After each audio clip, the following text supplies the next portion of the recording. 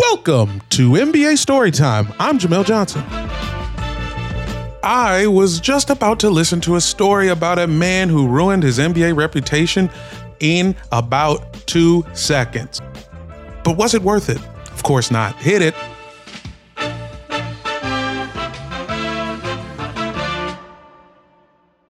When you need mealtime inspiration, it's worth shopping Kroger, where you'll find over 30,000 mouth-watering choices that excite your inner foodie. And no matter what tasty choice you make, you'll enjoy our everyday low prices, plus extra ways to save, like digital coupons worth over $600 each week. You can also save up to $1 off per gallon at the pump with fuel points. More savings and more inspiring flavors make shopping Kroger worth it every time. Kroger, fresh for everyone. Fuel restrictions apply.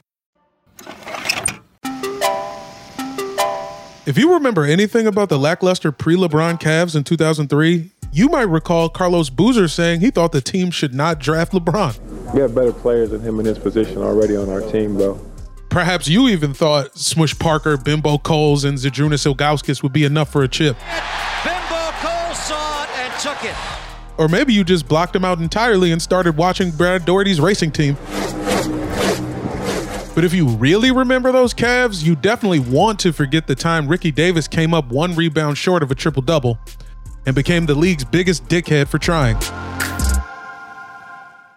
Coming into the University of Iowa at age 18, Davis put up great numbers.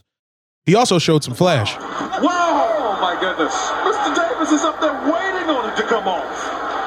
Out of nowhere. Davis only needed 1 season on campus before jumping to the NBA. In 1 year, Davis had gone from high school to college to the pros all before he could drink. With the 21st pick in the 1998 NBA draft, the Charlotte Hornets select Ricky Davis from the University of Iowa. Unlike college, Davis didn't put up numbers early, but he showed enough of his signature bounce to make the legendary 2000 dunk contest, at least as an injury alternate. Second-year man Ricky Davis, who replaced the injured Antoine Jamison of the... Vince even bigged him up on the All the Smoke podcast. Hey, do y'all remember anything that Ricky Davis did? Didn't he go between the legs? And he did the backwards jump. Crazy backwards, but nobody remembers that. Through the next 7 seasons, Davis would be traded 5 times. Before the 02-03 season, he called Cleveland home. When given starters minutes, Davis performed, averaging a 21-5-6 line that fateful 2003 season. He wasn't a star by any means. He was the 3rd best player on a miserable team. But Davis was a solid contributor, though he's always been known for his shit-talking more than any actual skill. He actually cheapened the dunk by his reactions afterwards because the dunk was good enough. It's kind of like the guy who buys a Bentley, right? And he puts TVs in the headrest and put wheel rims on it, and he cuts the top off to make it convert. Like, you don't have, that's a Bentley, man. You don't have to do all of that. On March 16th, 2003, however, Davis was the best player on the floor. The Cavaliers were surprisingly winning, beating the visiting Utah Jazz, who were still running with an aging Stockton and Malone. At this point, their only motivation being to run enough pick and rolls to get a free meal at Sizzler.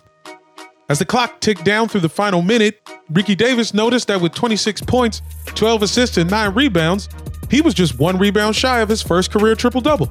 So the ball will go back to the Cavaliers.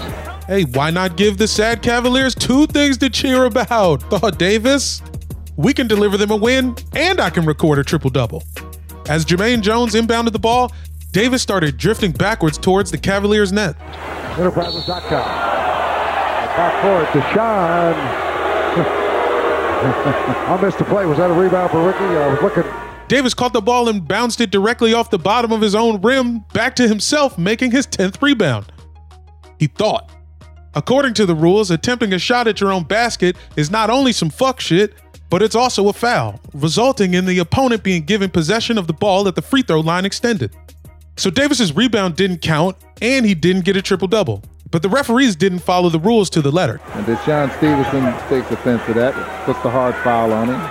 Instead of blowing the play dead after the faux rebound, the refs allowed it to continue, and Utah's Deshaun Stevenson took matters into his own hands, tackling Davis to the ground. Instead of losing possession, Davis was awarded and sunk 2 free throws, bringing his stat line to 28, 12, and 9.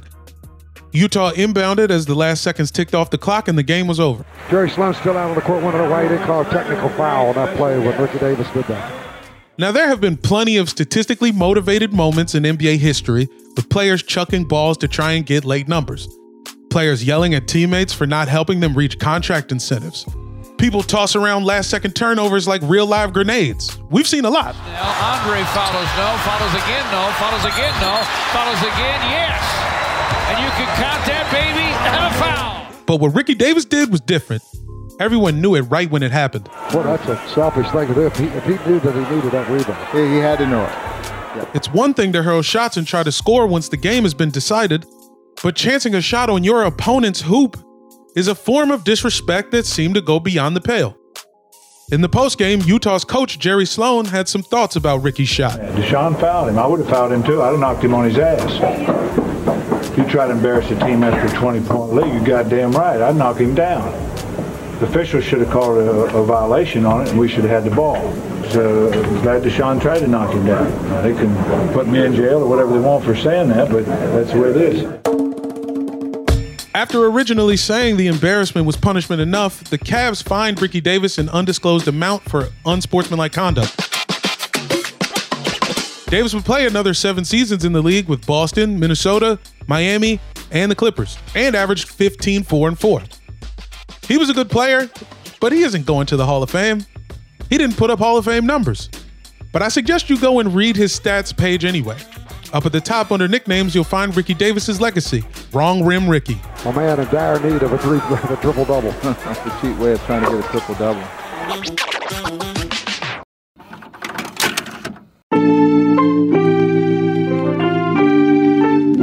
Thanks for listening to NBA Storytime. I'm your host, co-writer, and stretch 3 on the floor, Jamel Johnson. Harry Swartout is our producer, co-writer, and a man heavily invested in rec specs.